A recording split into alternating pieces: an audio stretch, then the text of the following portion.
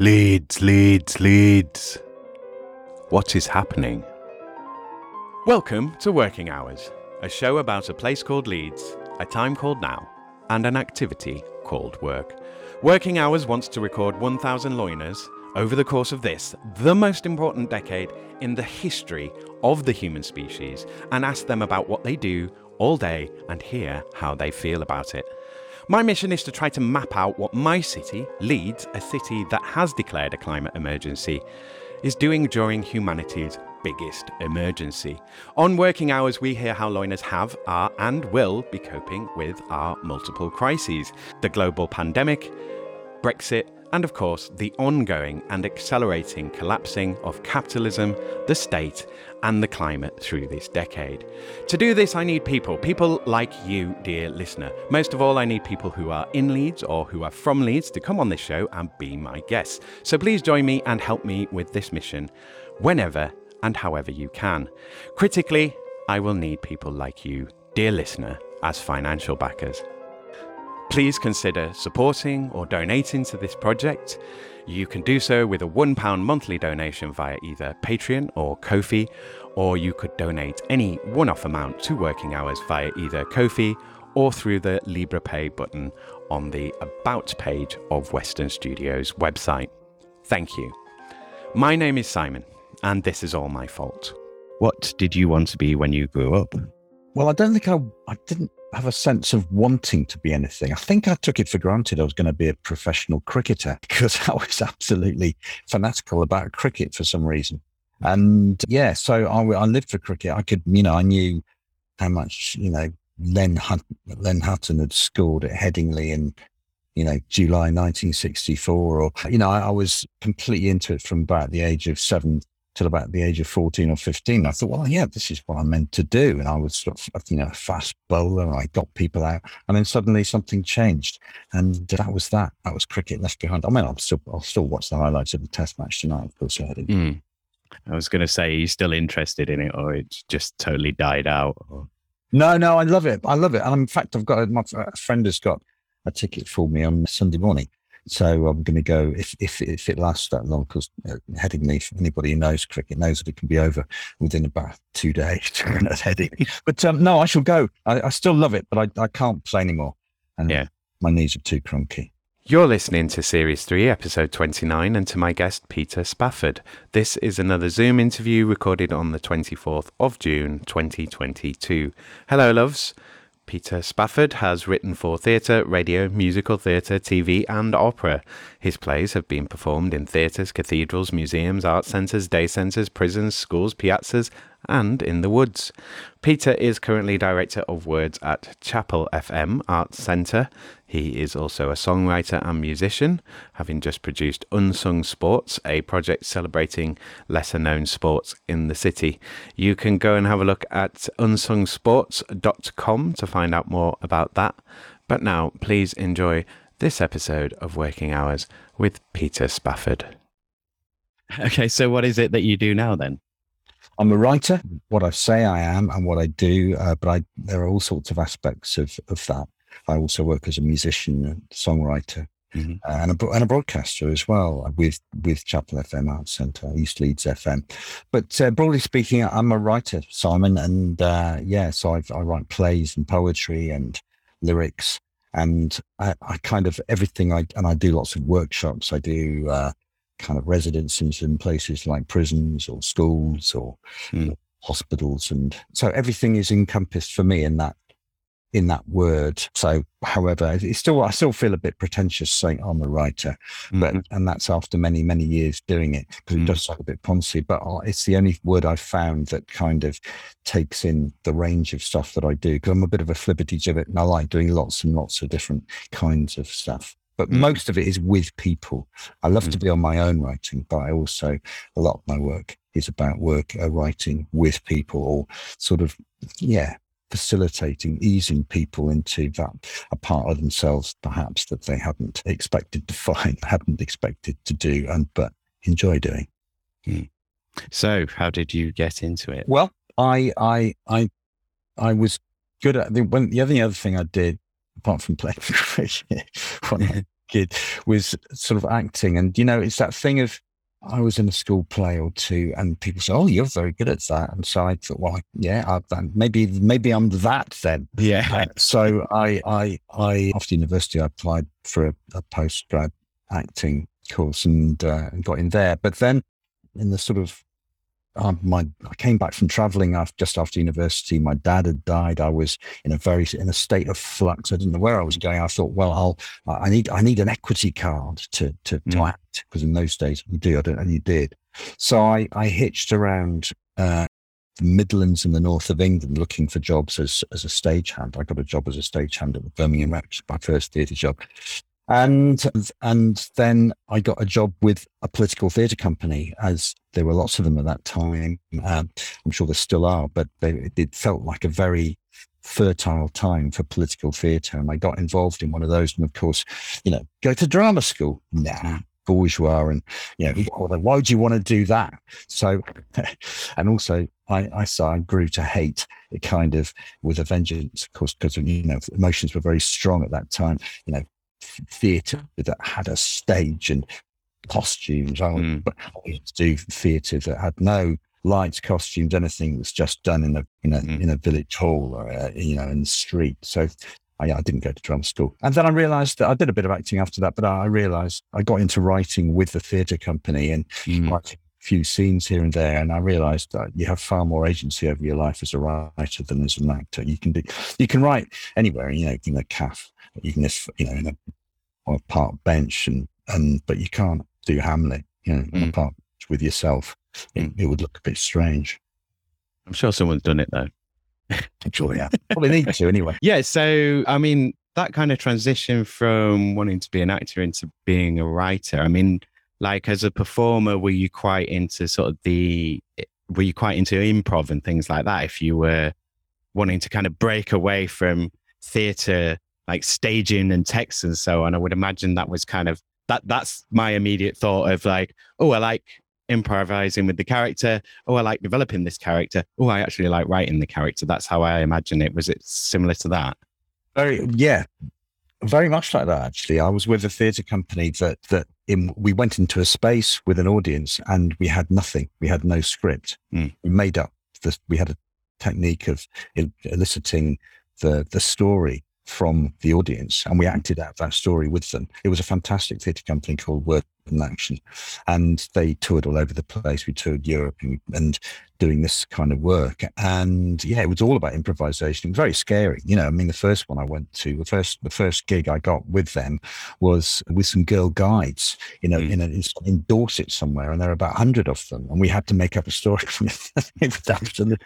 It was horrifying, but no, but it was great actually. And after that, we did do a bit of script writing too. We did scripted pieces, and through that, I started writing scenes and developing characters. I've always been interested in more in story, I think, than character, which is why I don't write novels, because I think novels it's very much about character rather than story. But I mean but basically through improvisation, that was the kind of political part of that theatre company. We're not going in with a script. We're not going in as actors. We are going in as human beings into this space. There is a story here in this room. We're going to draw it out, and then we're going to act it out together. It was a very beautiful thing, actually. As a writer now, then your working day. I mean, are you one of those sort of, do you get up every day, same hour, go down to the shed or whatever and do, however many thousand words? Like, how do you work it? Like, how much time is spent getting involved in new projects? Because obviously a lot of your work's theatre based and you're doing a lot of kind of the radio stuff. So I would imagine there's a lot of meetings and a lot of like looking for work as well as, so it's not just get up, write words, send it to someone. And spot on, Simon. Yeah, I mean, I think I'm always interested how, as human beings, we always find excuses not to do the thing that we really need or want to do most in our lives. And, this morning I thought, I really want to write I had a piece of writing I really wanted to do. Did I do it? Of course I didn't. I found reasons not to do it. It's strange because actually it would make me feel better. And at the moment, I really need to do some writing, and I need to do that kind of for my own health. I think I get a bit twitchy if I don't. That's just me, right? That's why I write poetry. I love poetry because it's just me and that poem. Nobody's going to come in. I don't have to compromise in any way. I don't have to discuss it. There's no negotiation.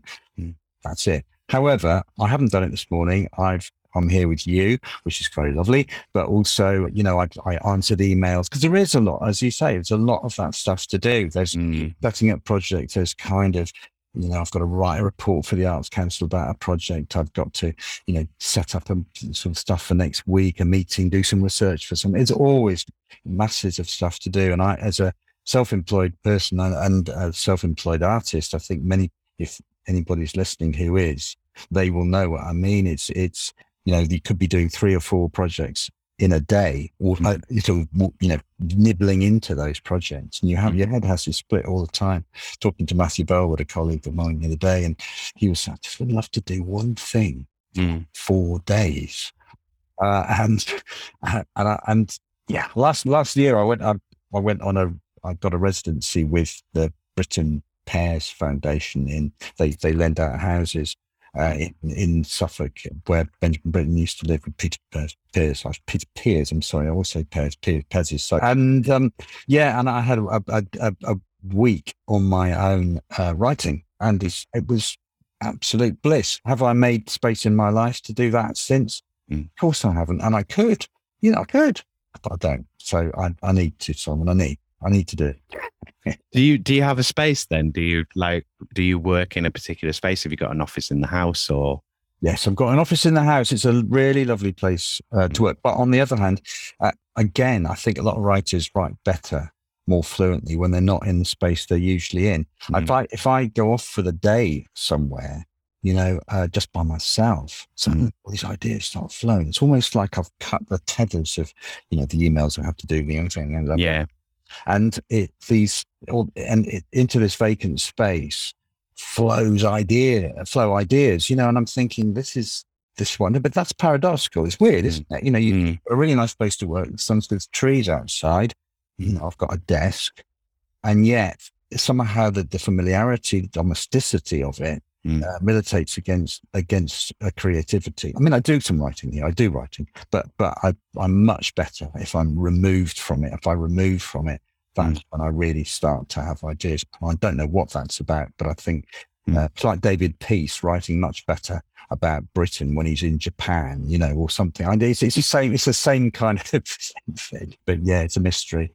Yeah, you need that sort of distance. I mean, it depends on the person as well, because everyone does those kind of things in different ways. I mean, do you get the feeling do you think you could reach a point of kind of consistent output and being creative? Like, I see it very much as like creative process, as human processes or natural processes being like very much ebb and flow, but the system wants us to be very much robotic, like stop and go. So when it's switched on, it runs and it runs at that rate, or it speeds up if you need it to speed up, but it never stops. It never needs to take time off and chill out and decompress and look at a nice view.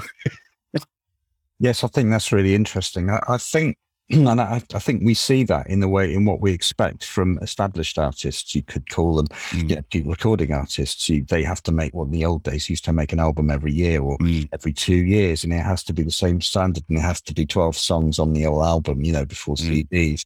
And that's a lot.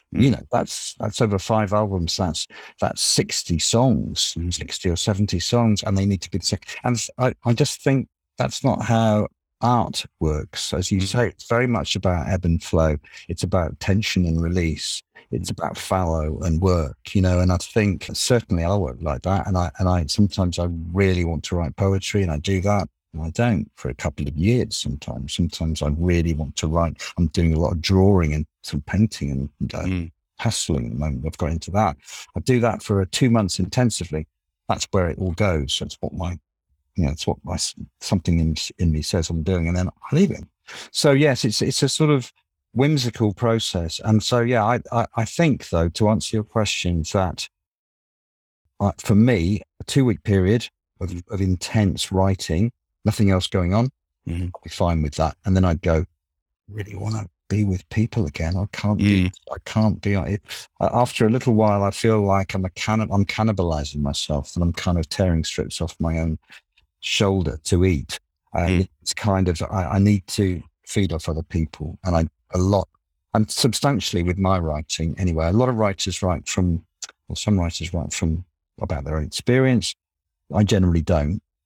I'm much more interested in other people. I find other people much more interesting than me. So I need to be with people. And I love the kind of writing that is about listening to people, taking something from what they've done and then writing about it. Yeah. So yeah, give me a couple of weeks. It's like Henry Raby the other day was saying about give me some more money and a piece of of open space and some time, and I'll produce. No, I mean it's I'm being facetious really, but it would be lovely to have more time. But on the other hand, I know that it's a dialectic. It's a constant swing for me between being on my own writing and with other people listening. So I'm going to go through COVID now then first. So we'll go back. I like to go back and sort of take you into, like, basically make you think of the week before or whatever and also at what point you locked down. I mean, there's the sort of official lockdown, but things were happening before. Like, what happened for you in that process? What did lockdown sort of change? Are you working like loads more initially when you were locked down, or did it drop off? Like, how was that process for you, and how has COVID changed your work sort of as you work now?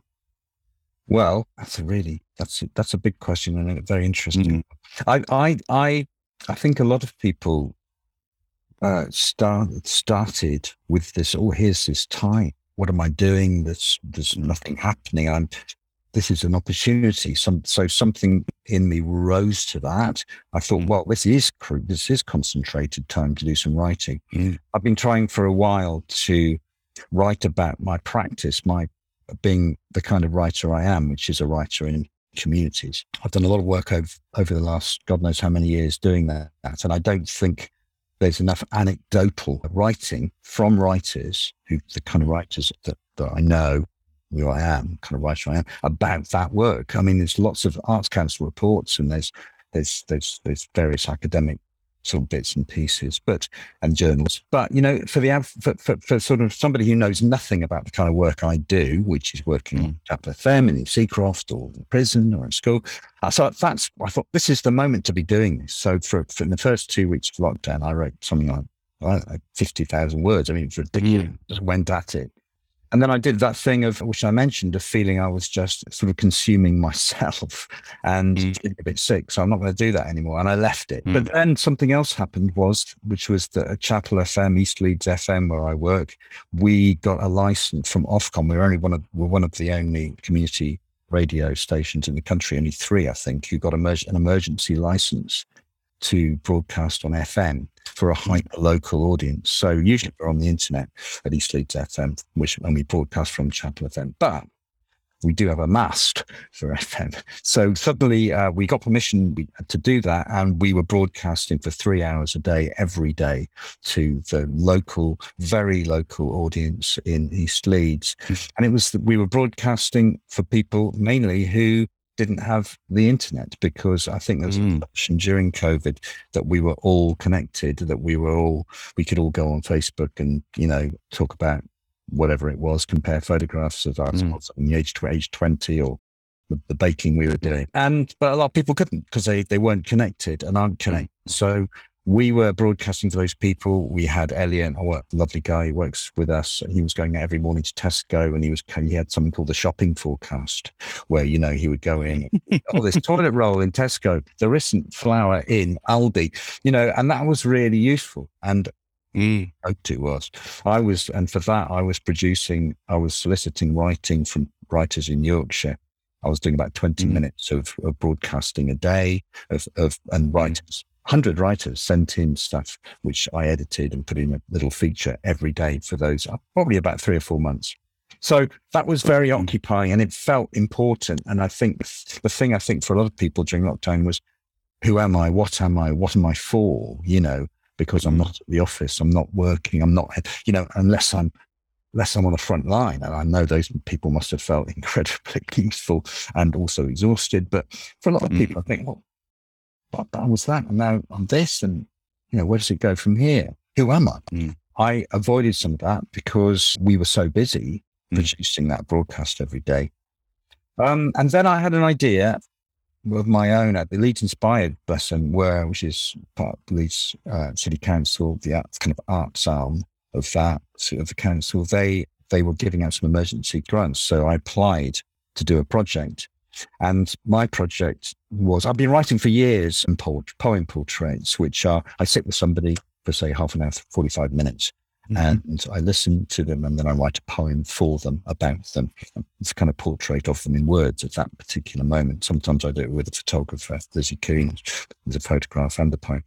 And I've wanted to do, because I write songs, I've been wanting to do for years a sort of a series of song portraits. So you listen to somebody, same process, and then you write a song for them. So I thought, what about that? But do a small amount of these, but do them on the phone, maybe with older people who aren't connected. Will that work? So I applied for the money, got it, and I did 9 song portraits of older people in Leeds. I worked with local organisations to find those older people who wanted to be part of it. And I found that immensely satisfying. I did everything, I produced everything and performed everything and produced everything on GarageBand in my house. I wrote the songs from conversations I had with those people on the phone, long conversations, which were lovely conversations. And I'm still in touch with some of those people. And they were so positive about being, despite being isolated. But yeah, I found it it kept me going. I felt I was doing something for them. And then the songs went out and people listened to them. And that was very pleasing as well. So there was a series of 9 song portraits, and which I very much enjoyed doing, and I learned a lot from doing. And so I kind of, the COVID, it was kind of an important time for me in that respect, because it galvanized me to some degree. I was lucky. I was here with my partner and my son, who was 18 at the time, 17, and he would have been off somewhere if it hadn't been for COVID. We had a very precious time, the 3 of us. Our other son was away, and I was doing this work, which I felt was useful. I'm not sure how useful it was in terms of when you compare it to frontline workers, but it was a kind of usefulness that I aspired to, and yeah, that's what I was up to certainly for the first 6 months on it. I mean, it sounds like there's a couple of things in there. So I think control of your work, I think, is one. And then, I was going to say that, no, it's gone. But I mean, I think it's interesting in that, that was the other thing. So yeah, people people questioning what they're doing, but it sounds like there wasn't really any kind of questioning of what you were doing, or like maybe some of why you're doing it. But it's kind of like, it seems to me that's more of a, how do I keep doing what I'm doing, rather than why have I been doing this? So yeah, and in terms of control, like moving towards writing, and with those projects, it's like, because you were describing then with the songs, like how you were doing everything yourself, and that kind of, like, I recognize some of that in myself, of just being able to have complete control of the work and like do this thing the way you want it done. And it's like, it'll be good or bad, but at least there's only me to blame for it. It's like, yeah, I think that's interesting that those are items that come up. Well, you say, yes, as in at the opening of your podcast, you say, it's only me to blame for this. There's something about that. Yeah. And I think maybe that was part of it with COVID for me, was everything felt out of control. Everything felt a sway and a kilter, off kilter, I should say. But the song portraits was something I could do. It was a simple process. You phone somebody up, they talk to you, you take something away, you phone them again and say, this is what I've got. Is it okay? Here's a song. It was in a way, it was a complex process, and because it was about listening and doing justice to that, it's to get it right. But in some ways, it was a terribly simple process, and it processing it. The fact that as we were saying, that I could perform the songs, record them, produce them myself, and give them over in the CD form, because they play CDs rather than downloaded anything. It was pleasing. It felt within something, the remit of something I could do, for myself with other people.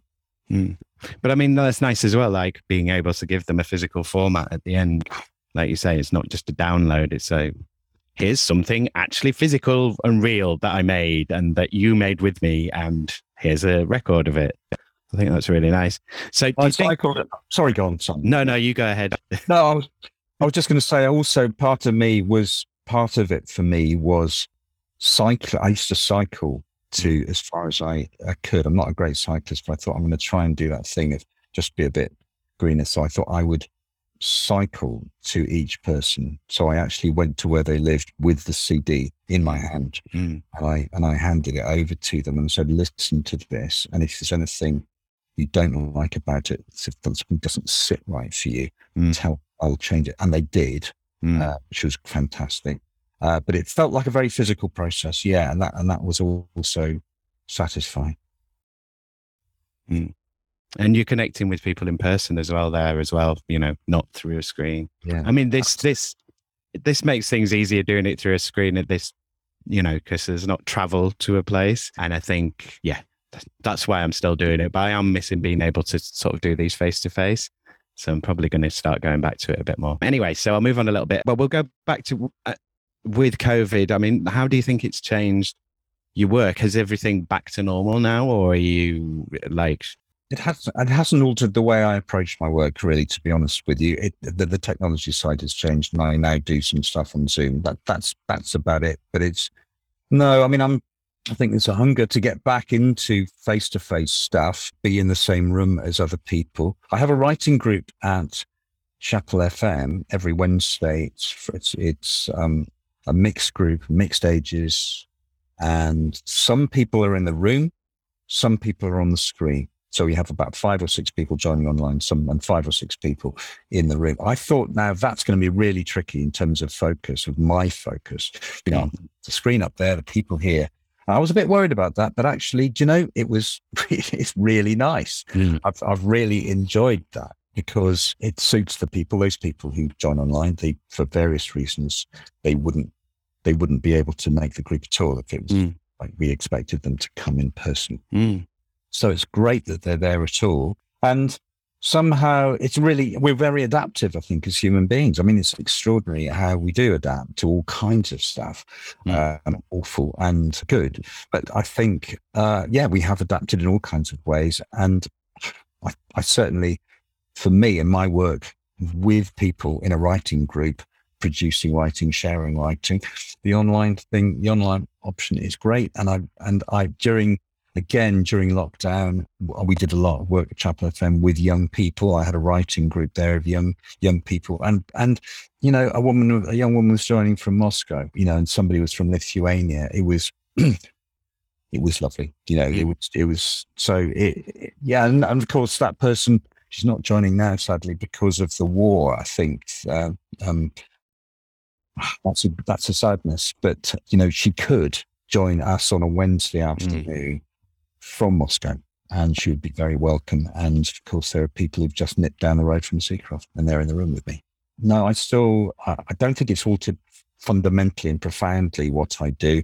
I think it's just made me a bit more conscious, and I'm sure it's true with a lot of people, of the fragility of what we have, and I think, how the pandemic could suddenly deprive us of all kinds of things that we've taken for granted. And I think that's not a bad thing. I'm not saying the pandemic was a good thing, but I think that anything that makes us appreciate the fragility, the preciousness of the things that we value is quite good in the longer run, if we really reflect on that and act on that. Yeah, but a lot of the time that's having the time and the space to do that, isn't it? Of course. Which we got with COVID. Some of us got with COVID. But then for prolonged periods of when you're not doing anything, you're kind of like, well, I can't make any plans because I don't know what's going to happen next. Like I've got this thing that like COVID made time collapse paradox for so many people. It's just like, I don't know when things happened, or was that this year? Was that last year? What the hell's going on? I don't know anymore. That's right. No, absolutely. It's extraordinary. So we'll stay in the kind of bleaker questions for the moment, because the Brexit question, I haven't had a happy answer yet, so I'm hoping one day I'll come across one. But in terms of Brexit, have you noticed any change in your work? Has it changed anything for you at all? Well, that's interesting. But I basically, as a result of Brexit and how I felt about that, perhaps not surprisingly, I wanted to do something that counteracted that. Something, again, it comes back to control, Simon, the whole thing of what can I do here? This is now completely outside of my control. I vote, and I voted to remain, but that so we've left. What can I do? So I thought I want to create contacts and communities across borders. I've always wanted to do that. I've always enjoyed doing that, but I want to do that very much now, and I'm going to make that happen. So I went to the International Department of Leeds City Council and talked to them about the cities that we are twinned with: Lille, Brno in Czech Republic, and Dortmund in Germany. And I thought, right, that's a place to start. So I thought so I called this thing Writers in Transit, and I wrote to writers in Brno, I wrote to writers in Lille, and I wrote to writers in Dortmund. There was one writer in Dortmund who responded really, really positively, Ralph Tenio, and he said, yes, I do a lot of this international work. I go to Georgia by the Black Sea, and I do work. I'd love to do this. So the Leeds City Council gave us a bit of money. He came over, I went over there. And then it turned out that the next following year was the 50th anniversary of the twinning of Leeds and Dortmund. And of course, there's Dortmund Square in Leeds with the Drayman statue, which is in Dortmund, and his twin brother is in Leeds, which is a different. And so, we did interviews down there. We created a children's book with Beechwood Primary School. It was in German and English. And I set up a visit to a school in Dortmund. I was going over there with 2 writers and a photographer. Everything was going to happen. That was May 2020. And of course, we know what happened. But so, in the sense, has Brexit changed anything I do? Well, this is a positive answer. It galvanized me to do that. And I'm really pleased with it. And we did eventually, actually it was just before COVID in 2019, we did 25 events in Leeds around Chapel FM and other places, the Leeds Library, involving Dortmund and German writers, and sort of celebration of Leeds and Dortmund, and including a fantastic gig, I have to say this, with Chapel FM, which was this Chapel FM Jazz Collective. They adapted a miner's hymn from the Ruhrpott, and they made it into a sort of African township piece. And they did some jazz funk versions of Kraftwerk songs, and it was just the most amazing gig. And the mayor of Dortmund was there. And he loved it. So I'm now renewing those contacts with Dortmund. And just this week, in fact, I've had an email from somebody called Calvin. He's a poet in Dortmund, saying we would like to bring 2 young Leeds artists over in 2023. And so this pleases me. And I think, well, yeah, I mean, I subscribe to a fantastic paper called The New European. It comes out every week. The cover this week is 6 years since the vote, and these are the things that we have gained from Brexit. And of course, the whole front page is just blank. So I feel very pessimistic and angry about all that still, but I kind of believe in making something from it, making something of it, and I feel I'm trying to do that with the Leeds Dortmund connection. What can you do in your work? What do you do in your work? Can you do anything in your work in terms of adaptation, mitigation, awareness raising? Like, what can you do to actually do something about climate change? Ooh, yeah, you definitely do small talk on this podcast. Brexit, the environment. I'm not sure. I'm not.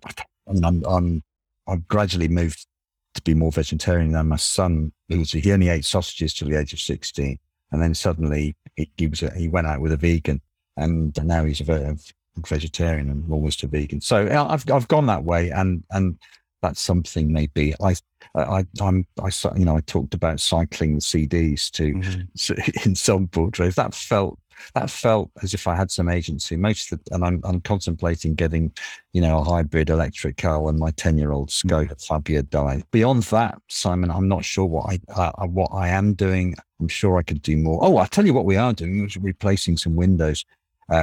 We've had old Victorian windows, the old 1890s. That's going to make a difference.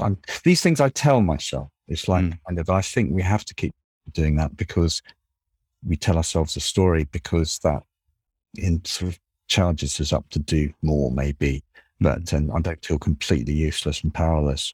But yeah, a part of me feels, I just think we need. There's a I forget his name now, but he's a I think he's a Swedish writer. Andreas Malm, I think his name is. I don't know if you know about him, but he talks about the necessity to introduce a kind of war communism. He talks about war communism was what Lenin brought in in order for the Soviet Union to survive. It was an absolutely rigorous strip down of the economy with very, very, very strict rules. That was, in 1919, 1920, 1921, 1922. And Andreas Malm says, this is what we need now. We need to turn off the lights and everything for 1 hour a day, every day. We need to have, carbon limits for each of us, we need to be measuring everything, and we need to have rationing, basically. And a part of me thinks, yeah, that's right. We really do. And I would, as long as it's not imposed by an authoritarian regime, that it also limits our artistic freedoms and our political freedoms and our ability to assemble, to riot. Not riot, I don't mean to riot, to march, to demonstrate. But it's as long as it's imposed by a government which I trusted, I would do that. Okay, I'm going to switch off the computer. I'm going to switch off all the electrics, everything for 1 hour a day. I'd be fine with that. We could all do that. I won't have a shower today. I won't have a bath tomorrow. And I think we could all make a difference. But I just think these are the limitations of democracy, really, that, a government is only going to do what going to get it elected, elected next time. I'm not advocating throwing away democracy, but I am, particularly in relation to the environment. I think we really do need very radical measures imposed and adhered to by government with the best will in the world to make any difference at all. But I would say that's, you think of, since the credit crunch, it's been like you move into austerity, and then it's like, we all need to tighten our belts. We all need to tighten our belts. They don't need to tighten their belts. And then, it's COVID. We all have to do this. We'll all have to give up some of our freedoms. We have to give up our freedoms. They don't have to give up their freedoms. We're off to space, mate. So it's that thing of, you're exhausting the will. And like with the electorates as well, look at the way the electorate's moved and what they're voting for. It's like, well, it looks like they want to give up democracy. I think that we need, this is what makes me think is this going to happen. But I think so many aspects of our society need root and branch form, as in just tearing up and starting again. You look at transport, you look at education.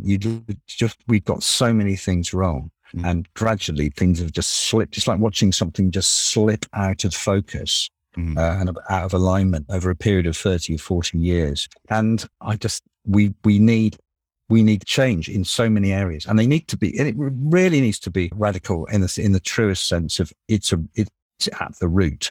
I'm a Republican. I don't believe in the monarchy. I think it's a symbol of everything that's wrong with this country. The recent Jubilee celebrations passed me by completely. I can't understand it. I just think, why do we venerate this family of dull but well-meaning people who inherit this mantle, which is nobody would thank you for anyway. It's kind of a horrible thing to have.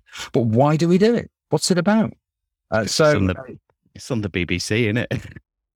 I don't get it, but I do think we need to lose it, because until we do, we're going to be enslaved by all sorts of predilections that which will make it impossible for us to democratize and to equalize.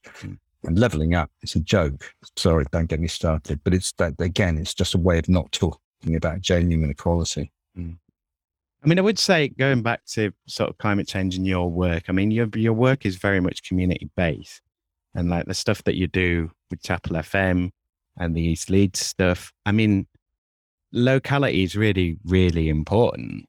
You know, there's this sort of going abroad is very much exoticized, but you know, you miss the kind of history under your feet. It's like I've talked about this in the podcast before when you taught history, you taught kings and queens and stuff, and like, you know, a tiny portion of the map of the world and a couple of events here and there. And it's like, but we could learn all of this through what happened on this road. When was this road built? Why was it built? Who built it? What was going on at the time? Why was the city expanding out here? Like, you can do all of that through something that's you know, specific and local, and that people can track to. And I think promoting that, like, you know, like pride in place, I think that's really important. And I think it's really important in the climate movement as well, because, you know, think of how many environmentalists are jumping on planes to fly across the world to talk about sustainability. It's like, you've just put 24 tons of carbon in the sky. What are you talking about? Yes, I get that. And I think in terms of the local, I suppose that's very much, I mean, at the moment I've been working on a project again with Matthew Bellwood, this colleague of mine, who's a storyteller and a writer. He does a lot of local history stuff. He was working in Moralton at primary school in Moralton. Now, you know, Moralton for me is the ring road, and it's, you know, it's just some houses on the other side, you know, and it's Sainsbury's. But what he's doing with that school, and I was documenting it, and I've been editing the audio documenting it, so I'm making a documentary about that. And I went to a lot of the sessions with the children. But there they were, you know, in the library looking at old maps. Some of those kids had never seen a map before. You know, one girl who was about 9, I interviewed, she said, "No, I've never seen a paper map. I've seen one on Google, my sister's," you know. But they were looking at old maps, looking at how much countryside there was. There's a farm there where the school was. They were making models out of old junk, of Argos, of, you know, of Sainsbury's, of a local church, the school. They were looking at photographs of those things and making, you know, cardboard models of them. And it was really making them conscious of their environment. And what I suppose what they come out thinking is, this isn't a boring area. You know, I walk past that thing every day. I've never looked at it before. I've never looked at that building before. I've never really thought about the road being here. You know, it's and so their perception of their local area is completely transformed by engagement with it, in this case through art and history, through making, you know. And it was very moving. And I think I'd like to think, yeah, I do stuff. I've been working on, I suppose it is about celebrating what you have in city. And I love Leeds. It's a great city. I'm just at the moment just driving around a bit, cycling around, and walking to the pub the other night to meet a friend. It's so beautiful this time of year with the red brick, the black drain pipes, the green, so much green, so many trees. And I love that. I've been doing some work on sports in Leeds. It's a project called Unsung Sports, celebrating grassroots sports, so non-mainstream sports, and just those communities that attach to all those. Gaelic football, the Irish community around Gaelic football, you know, the roller skating community, which is a really interesting community of all kinds of people, you know, but they're out in the parks, they're outside, you know, and they all, it's just a WhatsApp group. That's it. It's a kind of fantastic sort of anarchistic way of operating. They don't organize in any other way. They don't have a committee or anything. It's just like, where are we? Oh, I'm at the park now. Do you want to come? Yeah. And I think there's something very hopeful about that for me, which is just about communities organizing in very informal ways and celebrating the fact that they're outside on wheels, and that's what they have in common, and celebration of physicality, of exercise, of being together, small groups, and doing a thing that they love. You know, I don't know how that ties in. It doesn't feel political when you talk about it, but I think it kind of is, in a way. Well, yeah, I mean, but if you think of what is the image they sell of the modern person? They're like, what is the image they sell to the youth? It's like, be cool, be trendy, be flash, be jet setting, like go here, be cultured, be everything. Be a mom and be a career woman as well. Do everything all the time and have a fantastic body and, have the energy to be like that all the time as well and care about it. So, yeah, I mean, I do think it's radical to just, be a bit more, sit the sun down and, just calm down and chill out and talk about what's happening nearby and what the weather's like and value that as well. And there was one evening actually where I just had a real sense of, God, this is what a city's really about, actually. And it's, as you say, this is what history is about, really. I went down to the Corn Exchange on an evening to do the writing workshop with roller skaters, as you do. And it was sort of January, and I went down there, and when I was there, some of the roller skaters were there practicing in the Corn Exchange, and there's a really lovely shop there as well called Roller Girl Gang, where they sell stuff. Right? We'll do roller skating. But all the way around the Corn Exchange, there was the Leeds Sketching Club. I think they're called the Leeds Sketching Club. And there were just people dotted around just drawing bits of the Corn Exchange inside, which is a wonderful building. And they were mostly younger people. They were mostly sort of people in their 20s and 30s, not what you might expect of a kind of the Leeds Sketching Club, which you might think, oh, it's probably established in 1873 and it's full of, I don't know, a certain kind of person. Not at all. They were New Blue Rinse, yeah. but they were a real variety of people. And I went away really kind of feeling very cheered by that. I think these things happen in a very small way, unannounced. They have maybe have their sort of their WhatsApp group or their Facebook page. They just get on with it. But that's the warp and weft of a city. That's what a city is really about. It's this people doing stuff, in a very small ways. And it's about, when you see that, I don't know, that gives me hope. I just think I feel part of that. And belonging is such a big thing these days. I just think if you don't feel you belong anywhere, then I think that's really difficult. I think, and that goes back to the COVID thing of what am I for? Who am I people? Who am I, what's my purpose? What's my meaning? What can I do? It's not just what should I do? It's what can I do? It's like, oh, somebody should do something about that. But it's like, well, realistically, can I? And if I could, how would I? So it's about knowing it's about knowing how to do things, and then about knowing like how many people it needs to do that thing. And then that, there's a lot involved basically. And you need to answer a lot of questions before a lot of activity can take place. I mean, even if you sort of, like an activist learner is like, I'm just going to go and do it. I have to do it.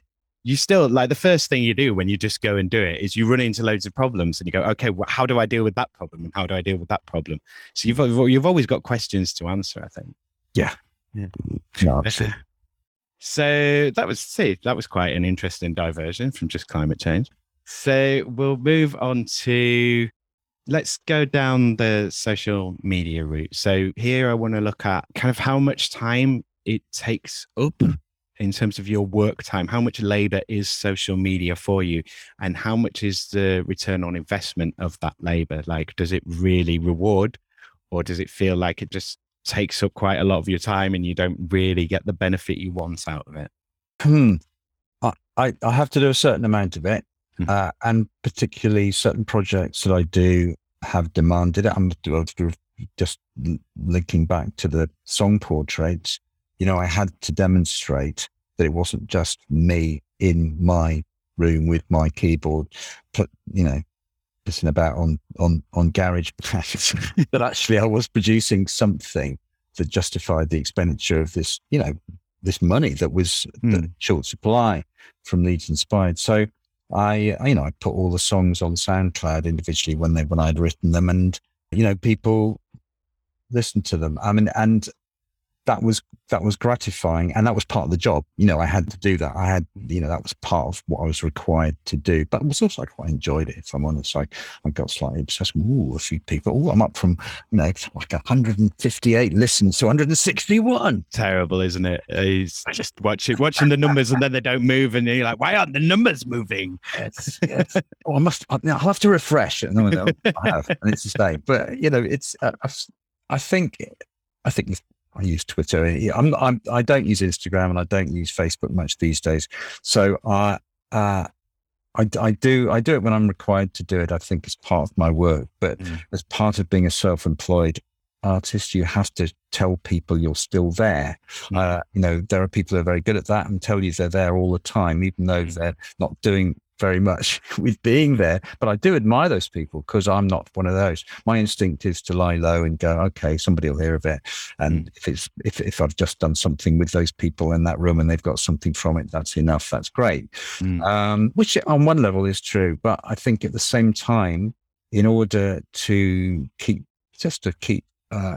keep in the picture and to be part of a cultural environment, which I feel I am in this city, and I like to be, you know, I do have to put stuff out there and say, oh, well, I'm still doing this thing, or this thing's happening. And it's not always about me. It could be about a program that I've done, or, you know, that is being done, has been done, or a live event at Chapel FM, or something, or somebody or a friend's done. But I do think that's incumbent upon me to do, and I have to do it. But I don't particularly enjoy it, and to be quite honest with you, it doesn't take up a lot of my time. I mean, if I was going to say a day, maybe, I don't know, 20 minutes or something. Yeah, but you haven't had that kind of experience of, you posted a thing and it went massive, and all of a sudden you've got like loads more customers and exposure, and like, you know, a new level of wealth and prosperity from, you know, sending out tweets or whatever. Well, the other day, actually, quite interesting. I load up all my Love the Words podcasts. So it's a weekly podcast I do on Captivate, and you know, I check to see what's happening. And suddenly it was like the listenership, or had gone up sort of like by 17,000% or something. Wow. I think it was actually. Must have been some numerical, I can't believe. Yeah. And then, of course, it all disappears again. I don't know what had happened, and I don't understand it. So somebody had retweeted it, and then it all gone, and then it goes back to what it is. But no, not really. I've never had that experience of a viral explosion of anything I've done, and so I've been quite quiet. You know? Yeah. I think a lot of the time, you know, people do these kind of outrageous things. I think sometimes, just because they want, you know, because they're trying to get the noise, they're trying to be heard. So they say something that, like, they get more and more ridiculous. And then it's like, oh, now I'm famous for that thing. So it's like, oh, this is what you wanted. Now you've got it, but you've got it for the wrong reason. So done social media, done climate change, done Brexit, UBO. If you had a universal basic income, so you had like a stipend being given to you every month, which gave you enough to kind of live, gave you a basic standard of living, you can throw universal basic services into your answer if you want as well. But basically, if you had a universal basic income, would you still work? Would you still be doing what you're doing? And would you still do it as much, or would you do more? Like, how would it change things for you? I don't think it would change anything. I suppose I really enjoy most of the aspects of what I do. I would write anyway. I know some writers who don't write unless they're paid, but on commission to do that thing. That's what they do, and that's fine. I will always write anyway. Because, I mean, as I was saying to you before, at the moment, I'm feeling slightly jittery because I have spent a lot of time with people.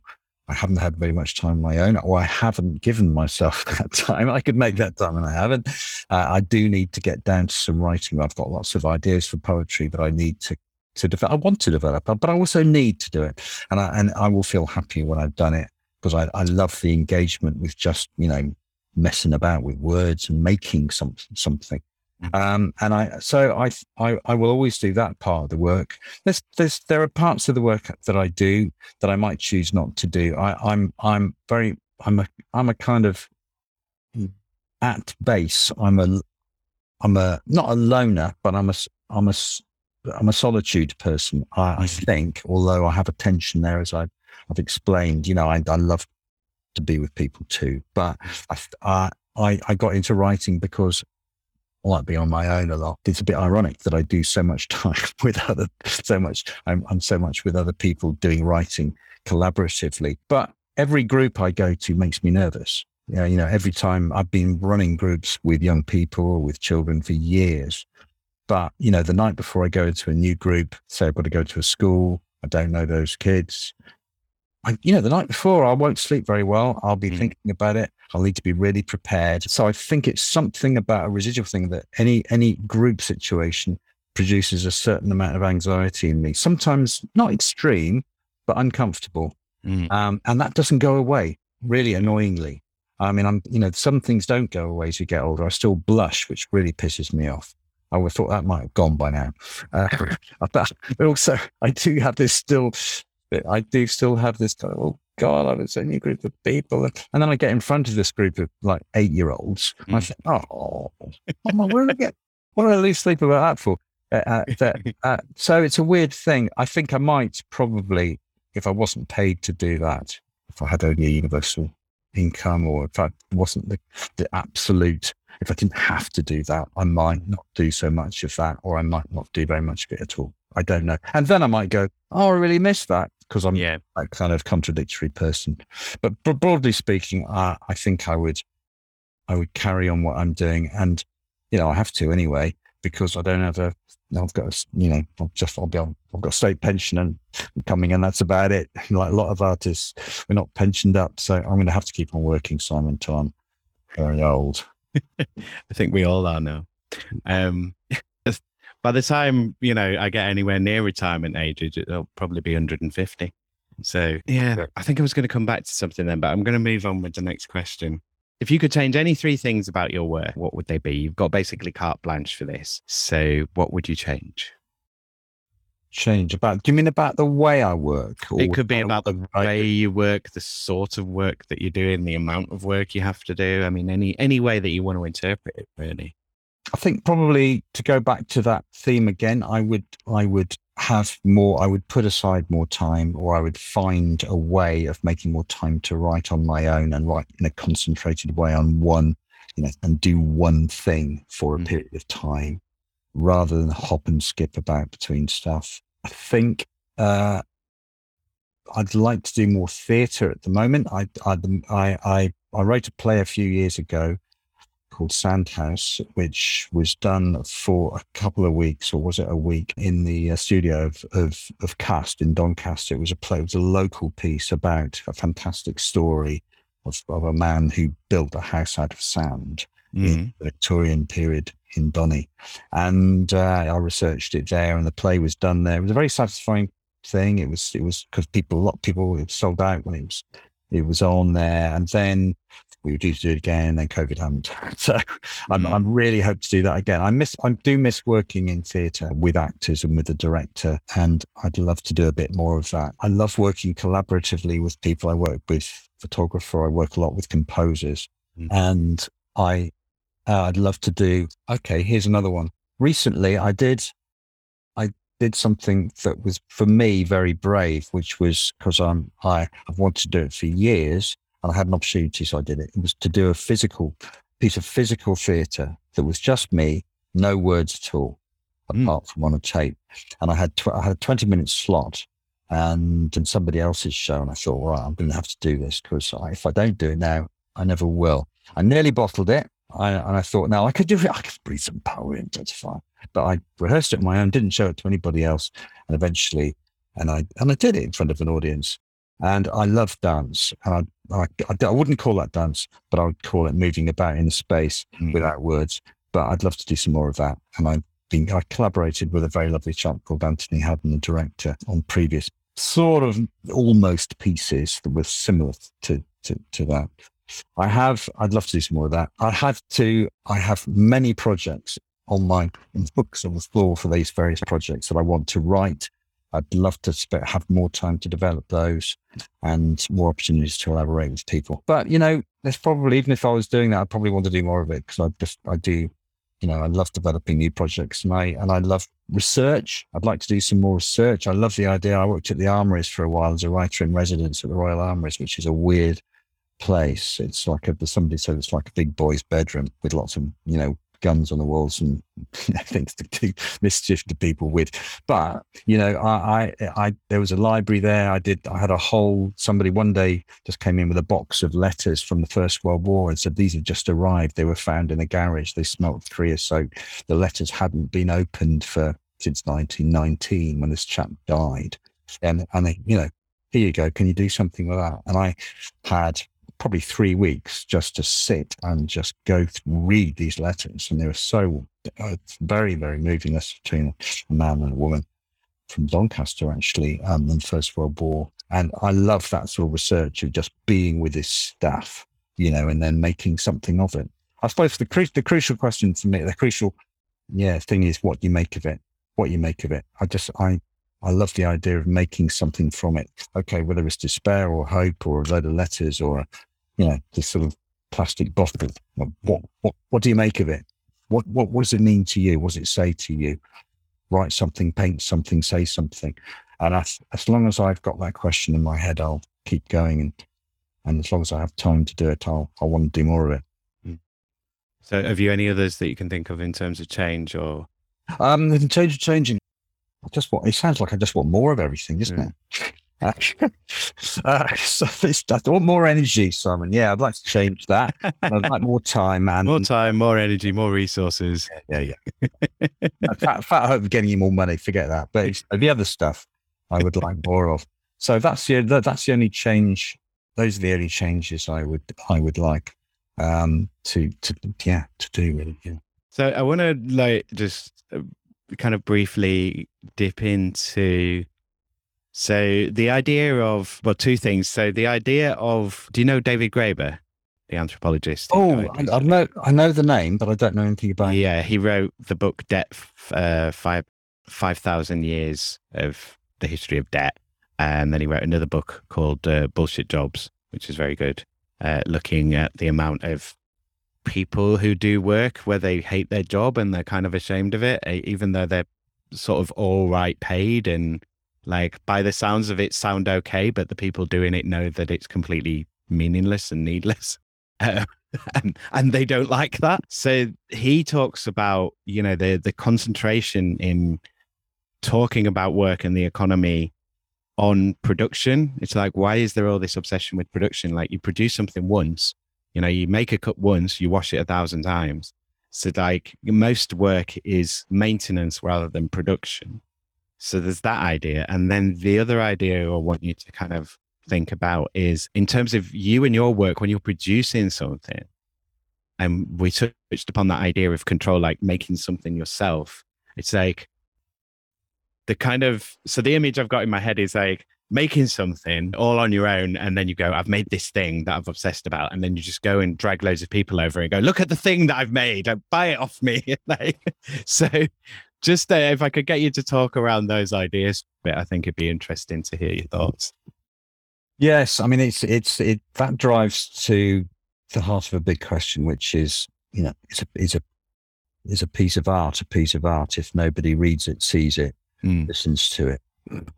Is it enough to produce something, put it on a shelf, or even tear it up, put it in the bin? In terms of me, I tend to want to share it. I think I tend to need to share it, but that doesn't have to be with a load of people. And I think a lot of the people I work with, and I maybe help them to write a poem, they might never have written a poem before. They might show it to one other person. They might show it to their mum. They might show it to their best friend. It might say something to them about what they're going through at that particular moment, or something they've seen, noticed, and they share it with somebody else, and that's enough. That's all they need to do. And I think that's totally fine. I think we're in a culture where we seem to be obsessed with the idea of, it goes back to social media, how many likes do I have? How many people will like this thing, love this thing? You know, it's like, Mummy, I've done this turd. You know, coming over. It's a very primitive thing. You know, kind of. And I think, but I think it can just be Mummy. It doesn't have to be. You know, like the whole village, or the whole world. It's fine. You know, and I think that for me, it can be very satisfying. Just the main thing is the doing and the sharing. As long as that person who you share that with and show it to understands that. Now, I mean, understand. I think understand is a great word. It's in the sense of I'm getting underneath something and saying, yeah, you know, just holding you and holding you in a way, listening, really seeing what you've done. If it's somebody who goes, yeah, lovely, I don't think that counts. If somebody goes, I looked at that and I don't really understand it, but yeah, I see what you're doing or you're trying to do, then somebody's getting underneath that.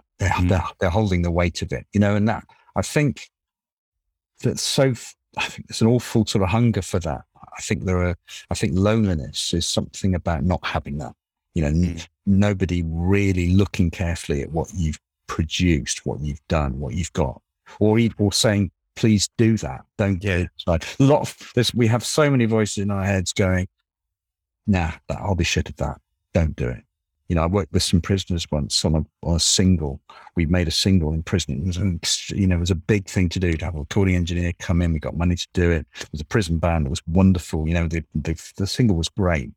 And I played it to them for the first time after the producer had done it. He'd done a mix of it. And they went, nah, it's shit. It's shit.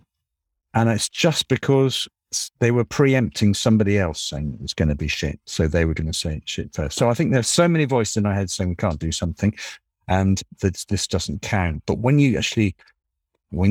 somebody does something, makes something, shares it with somebody else and they go and is seen and is heard, that's a wonderful thing. That's not a cure for loneliness, but it's something that will slightly diminish the loneliness parts where many of us often feel.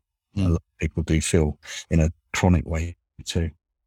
I think it's interesting as well. You know, you were talking about sort of, I mean, you clearly see yourself and you are a writer, but like how you touched on so many different mediums as well, you know, like working on the radio, working in theatre, doing different pieces of performative work and doing different styles of work, doing poetry.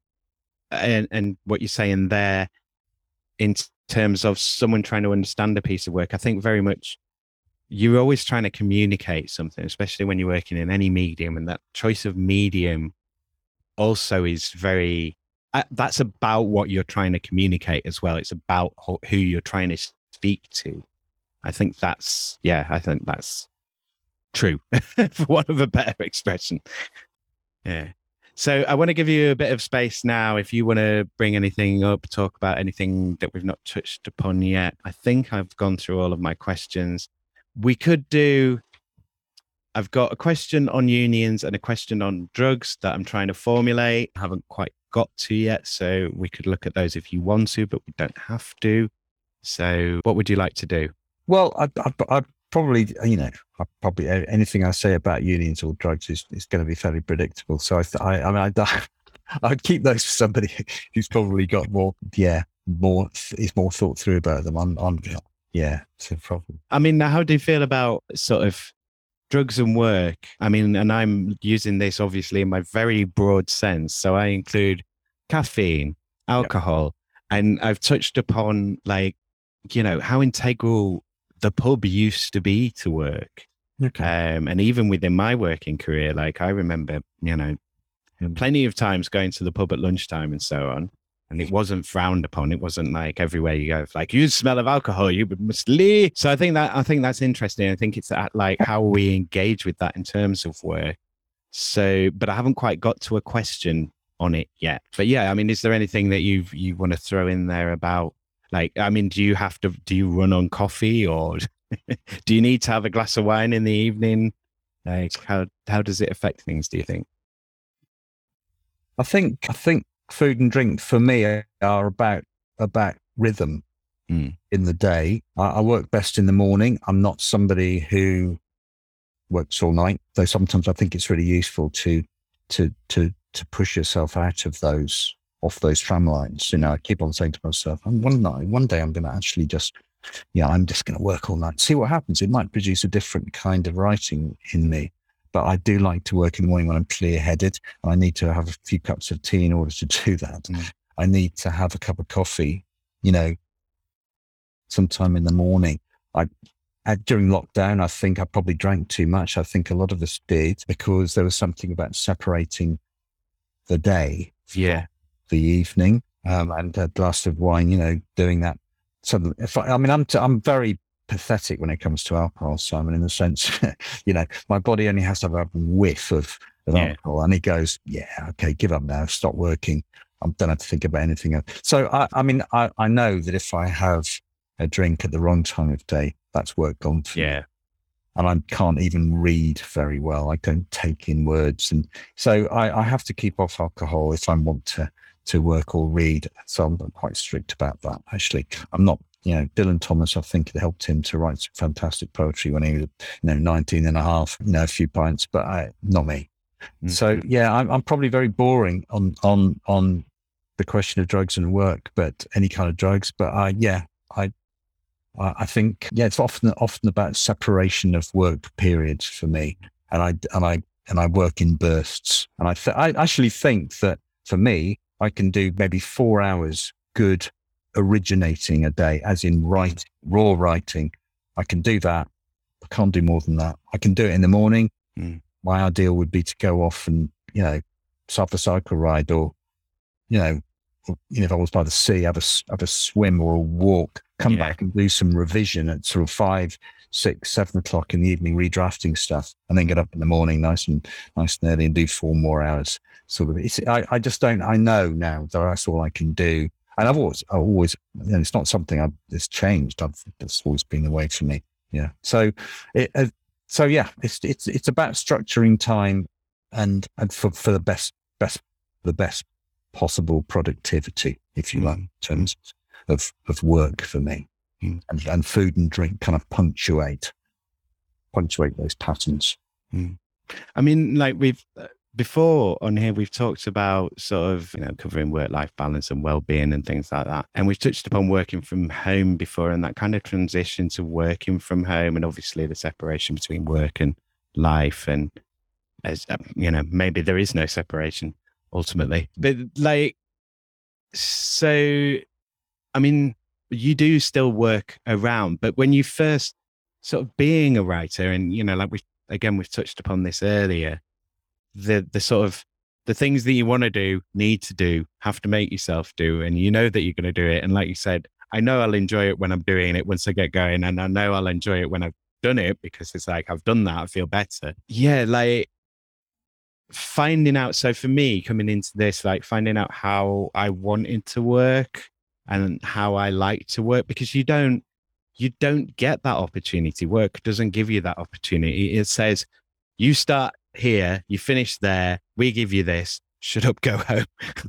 So doing that, like finding for yourself how you work, what motivates you, what makes you work less, what time of day you're most productive, like how long you're productive for, all of those things, they're like tremendously variable. And then trying to get all of us to slot into a kind of 9 to 5, go get on the bus, come back on, however, go into work, do the hours, come back. I don't want to say damaging, but I think it's like, it's a strange experience, and that makes it very difficult coming out of that to deprogram yourself. Like, how did you find, did it just naturally evolve into a working process for you of like, it just happened? Or was it quite difficult to kind of identify the things that motivated you? And like, I mean, do you feel like you've really slotted into that now? Like, have you been doing this long enough where you're like, this is my job, this is my career, this is my work, I know what I'm doing, I know how to do it.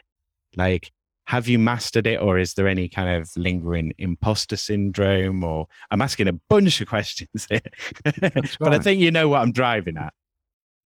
Yes, I do. I don't have imposter syndrome anymore. Actually, I don't have that, because part of me, I just think, I haven't got time to I've been doing it too long. And I'm not knocking off either. So, but I think in terms of development over the years, I think I'm a late developer. I think in everything I've just been a bit late. So, and I think when I was in my 20s, I knew that I wanted to do this thing, but I didn't really have the confidence to go, I want to do that thing. So I had to be it was a combination of accidental plus really important things that mentors who don't even know their mentors, and some of them I'm not even in touch with anymore.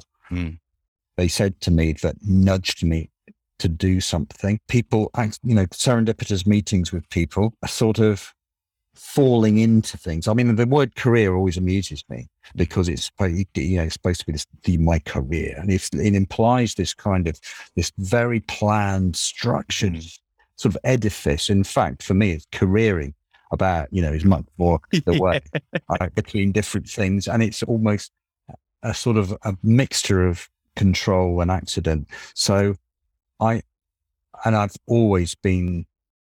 I mean, I'm running out of life now, but I'm really frustrated about that. I'm thinking, shit, because if I'm a late developer, I've still got things I want to do in 10 years' time. I should be doing now that I'll get around to get going and around to doing, and it'll be too late then. I'll be doddery.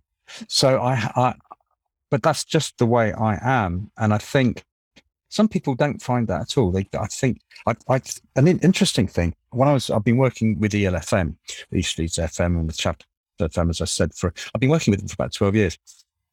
And when we started doing this work, these young people were coming forward to sing their songs. We would record them. They had no compunction about it. It was something about that thing about youth. Here I am, I've got my guitar. This is my song. I'm going to play it on the radio. And some really lovely things happening in the Leeds music scene around then, 2010, 11, 12.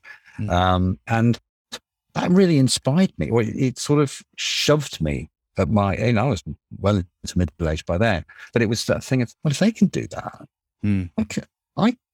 I can do that. I've been writing songs for years, and actually I'd never really done that much with them. And if I'd played them in the band I was with, it's kind of, somebody went, not sure about that. I go, okay then. Yeah. But I thought, after seeing these young people do that, I thought, right, come on, and I sort of came out really as a songwriter and got to collaborated with different people, formed a couple of bands, made a few albums, and that's led on to all sorts of different things, including this Unsung Sports piece just now, piece of work, and and that again was a sort of a weird. I kind of wish I had been, or I was, the sort of person who was much more assertive and knew exactly what they wanted to do, and then acted on it, rather than going, oh, maybe someone will, maybe that, maybe this, but.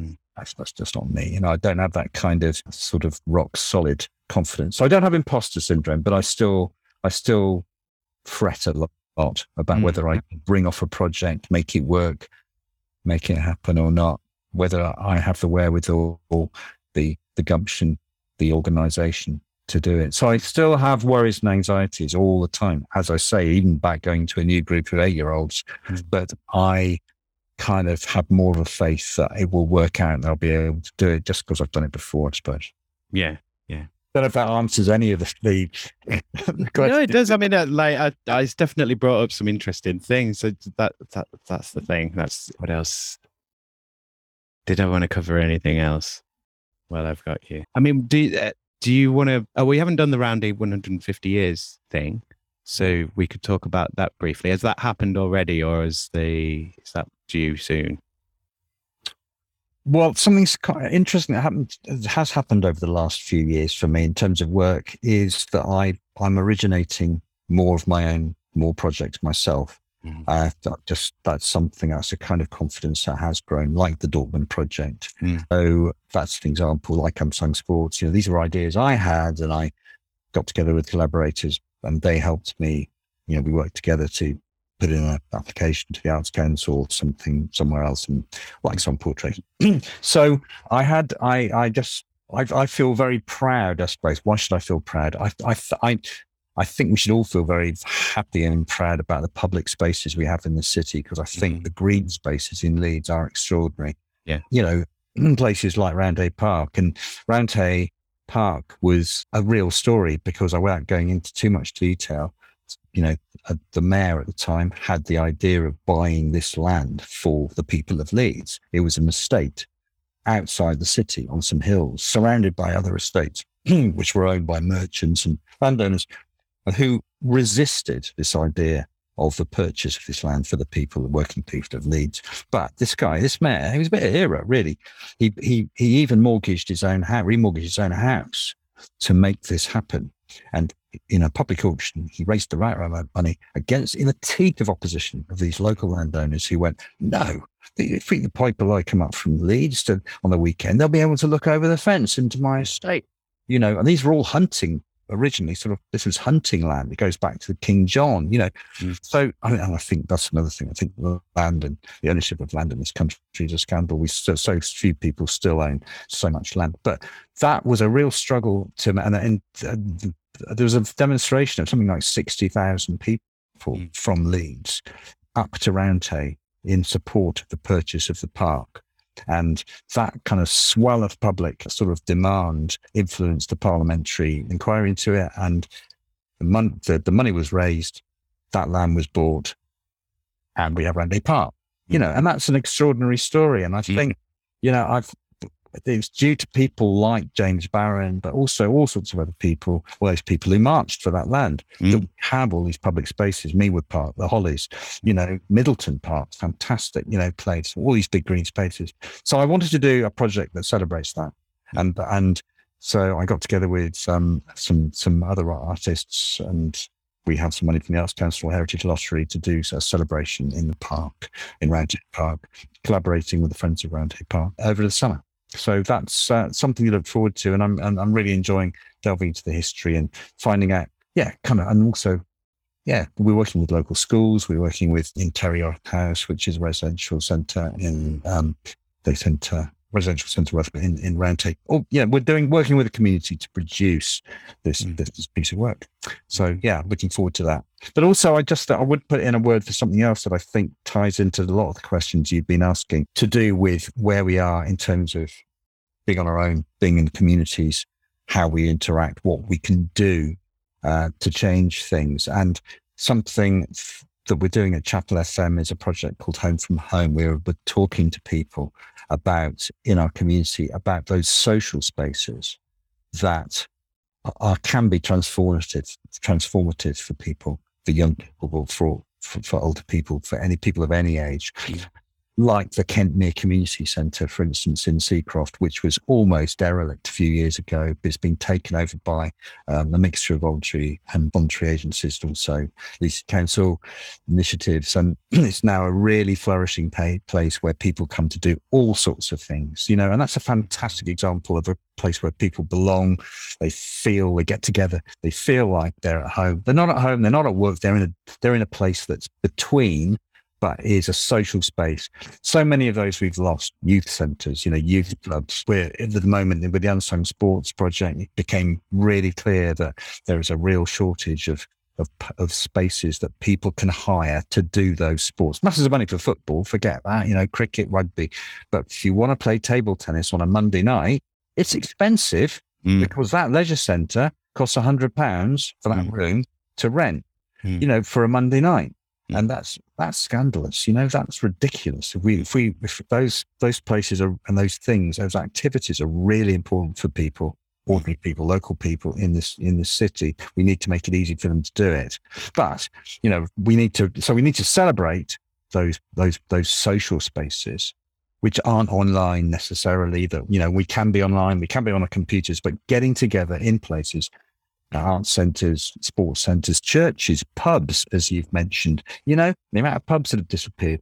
It's like, we need to really protect the ones that are, celebrate the ones that in the past that might have gone, and remember them, but also plan for future social spaces. So that's an oral history project we're doing in East Leeds at the moment called Home from Home. And anybody, if anybody's listening to this wants to get involved, just, come to Chapel FM or give us a ring, and you can get involved in gathering people's stories. Or if you have a story related to a particular place that is important to you, then come and talk to us. I think that's a really awesome idea. So, part of the reason that I want to do this is capture, I think about, because obviously it's not a topical show. I mean, we're touching on, some media kind of areas, but it's about seeing what people are doing. It's about as much, and I think this is a really important time. And I thought that before we hit COVID, and then I was like, oh God, if we started like this already, we're in for a ride, aren't we? So yeah, I think that's a really good project. So yes, I would encourage anyone who is listening to this, who can get involved in that. Right. I don't think I have anything else particular. I could probably get us talking on something else, and could probably get you saying plenty more. And I could probably throw in a lot more stuff as well, but I don't want to keep you too long. Well, if there's anything else, go for it. I probably need to go in the next 10 minutes, 15 minutes, but I've probably got, anything else, Simon, that you want. This is good. I mean, I really applaud the fact that you're going for big questions to do with the things that matter to us at the time, now, because I think we are in a very important time. So, I think that's I don't see that around a lot. Sometimes asking those big questions can seem daunting for people on the other end, but actually they often elicit the kind of what you think that, you've been thinking but haven't expressed before. So good on you. Yeah. Well, I mean, as well with people, like asking people, like so much, and I hear this as well. I mean, like, it's going to be no secret to anyone who's listened to the shows that I'm a bit of a lefty, but like, so the sort of stuff that I listen to, and so many times it's just, here's this academic or this expert. Nothing wrong with academics or experts. I have lots of time for them, but it's always talking about people. Like, talk to people, ask people what they think, and not just what you think in a vox pop thing. I think you need to be able to contextualize it for people, because if we're asked our opinion, we're trying to, we are, for want of a better expression, kind of virtue signaling with opinion, aren't we? We're kind of like, this is my group, this is how I identify, this is like what I think, and these are what I think are the things that I think should be being said. But whereas if you put it in a context of work, people are thinking, well, how has that affected my work? And they're answering kind of more honestly. And you spend more time at work, and you do more kind of social construction in work than you do from shopping or, watching TV. I mean, obviously those consumption habits are important, but yeah, I think get people to think about it in their work context, especially something like Brexit.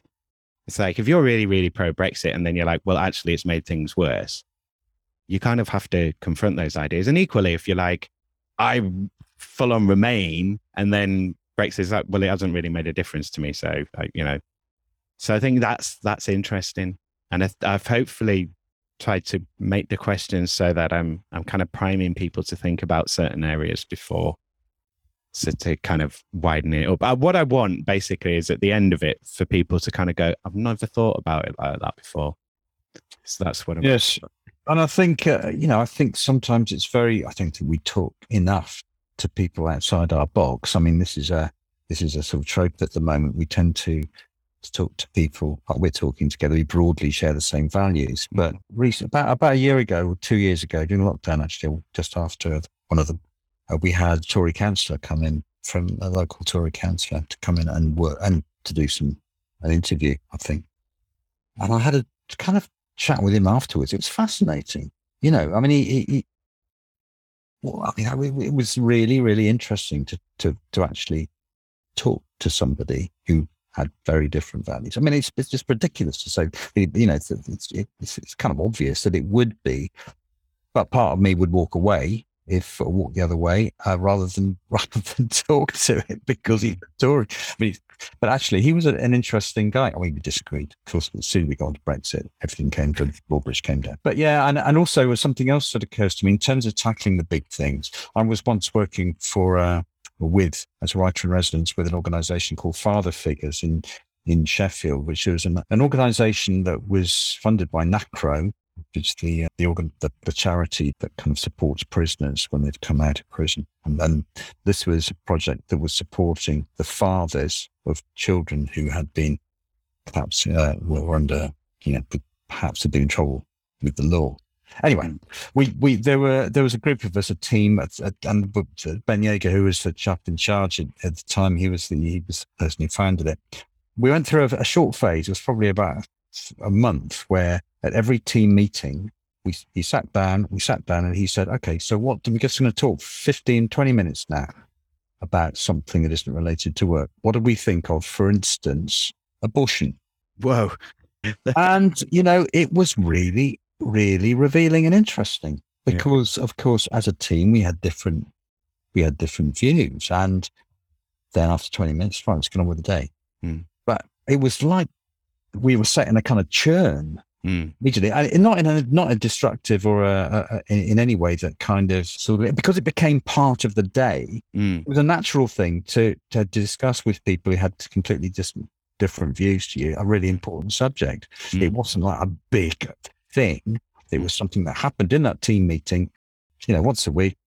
And we didn't fall out about it. We just disagreed. And because it became a routine, it was part of the texture of the day. Yeah. So, and I really remembered that. It's funny, just talking to you now, it came back to my mind. And I think there should be more of that, Simon.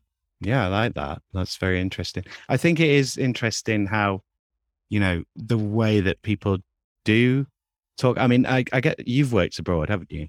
Yeah. Yeah. So, I mean, I find it interesting how different cultures work in different ways and there's sort of subtle differences between them. But yeah, I think we should, it's always puzzled me why people don't talk more politics or where it's kind of out of favor. And I think a lot of it is, but it's like anything else. It's like a muscle, it's like democracy. When we were having all those votes, I fucking loved it. I loved having that 2016 vote and then the 2017 election. And then it was 2015 election. 2016 Brexit, 2017 election. It was like, this is great. We're being asked stuff and we're engaged and there's stuff going on. But I think it's like, democracy is like anything else. You have to practice it. And it's not just putting an X in a box. And it's the same with debate, with politics. It's like, you have to practice it. We can't just all get mad about something every few minutes because the Murdoch papers told us to get mad about it. And we all say this in the pub to each other. And then we go home and we talk about football or whatever else. It's like that.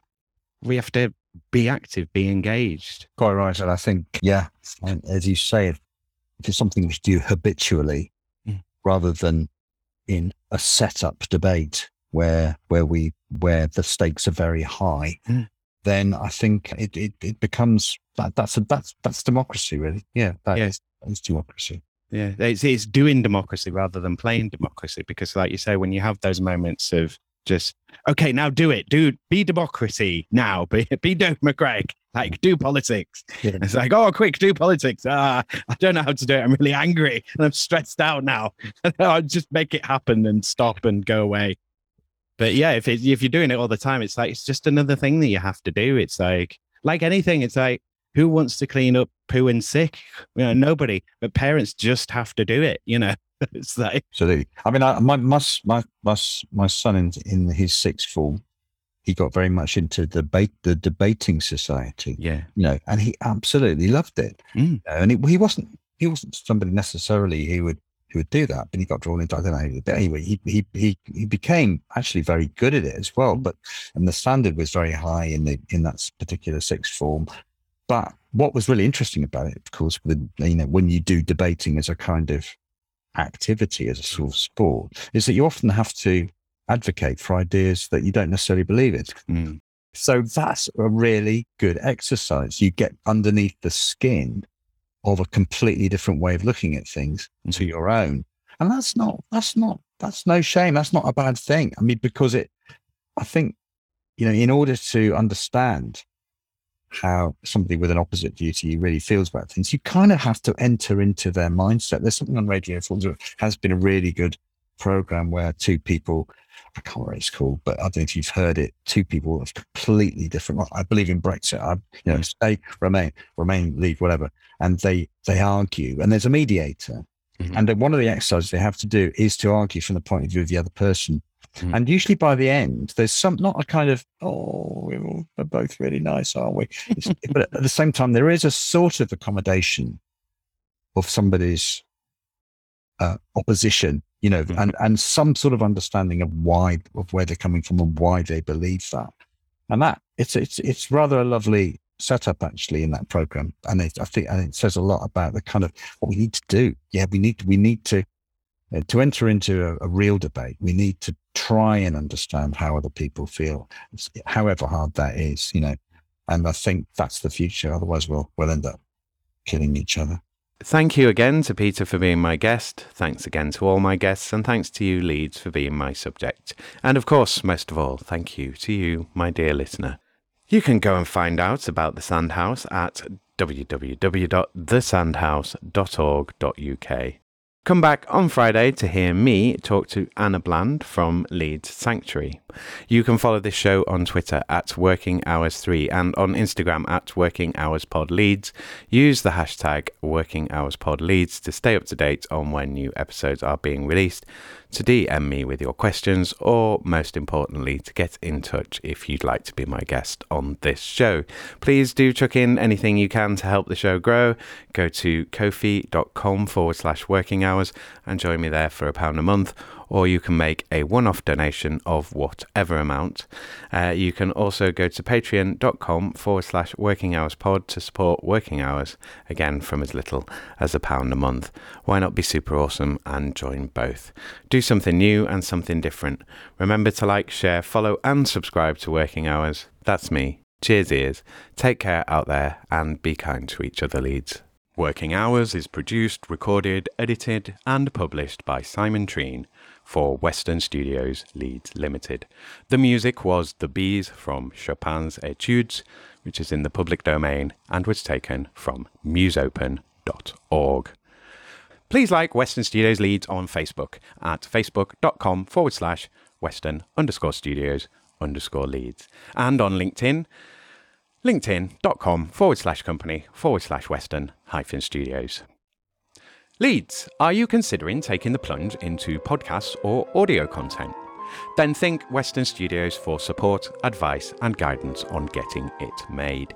At Western Studios, you work with a real-life learner who is actually in Leeds. Not a piece of software, not a course of articles or a series of live chats and video courses, but me, a person in physical place-based reality. If you want to work with me to make your podcast or any digital audio content in Leeds, whether it's for your own cause, your publicity campaigns, to promote your products, increase your sales, or just to create your own passion projects, then get in touch with me, Western Studios, now. Don't wade through vapid articles and videos and podcasts about how to make podcasts by disembodied virtual people on the web. Get on with making your podcast now, and then when it gets hard and expensive and it all goes wrong, which it will, then call Western Studios to make your podcast with you or even for you. Western Studios will take on your podcast's boring, time-consuming and painful admin, recording, editing, transcription, whatever. Tell me about your podcasting pain points and I can make it all better for you. I feel your pain. For a charge, I will share it. Remember, podcast work is work. Leeds businesses, Leeds campaigns, Leeds brands. Got an inkling that you'd like a podcast but don't know where to start? Contact Western Studios at makemypodcast@western-studios.com and we'll start making your podcast straight away. The first hour of arranged consultation and pre-production time is free. £25 an hour after that for editing, recording, production. I can also arrange hefty discounts for the right projects. So tell me your idea and your budget and I'll tell you what I can do for you. What do you have to lose? Time. That's what. Time is running out. The best time to make a podcast was 10 years ago. The second best time is right now. Writers in Yorkshire, what are you doing with your lives? Hopefully you're writing. Well, I know there are listeners out there who want to hear great original writing performed as audio content that is about and for and has been made in Leeds. How do I know this?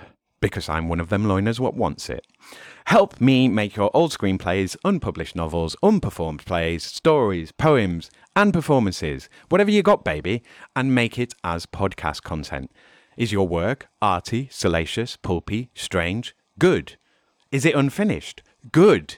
I can help you with that too. I can work with you to find actors, musicians, and voiceover artists and quickly realize your projects. I get practice making the shows and you get a finished, performed, and published version of your writing. Save yourself the hassle and the headache of making your podcasts on your own by working with me instead.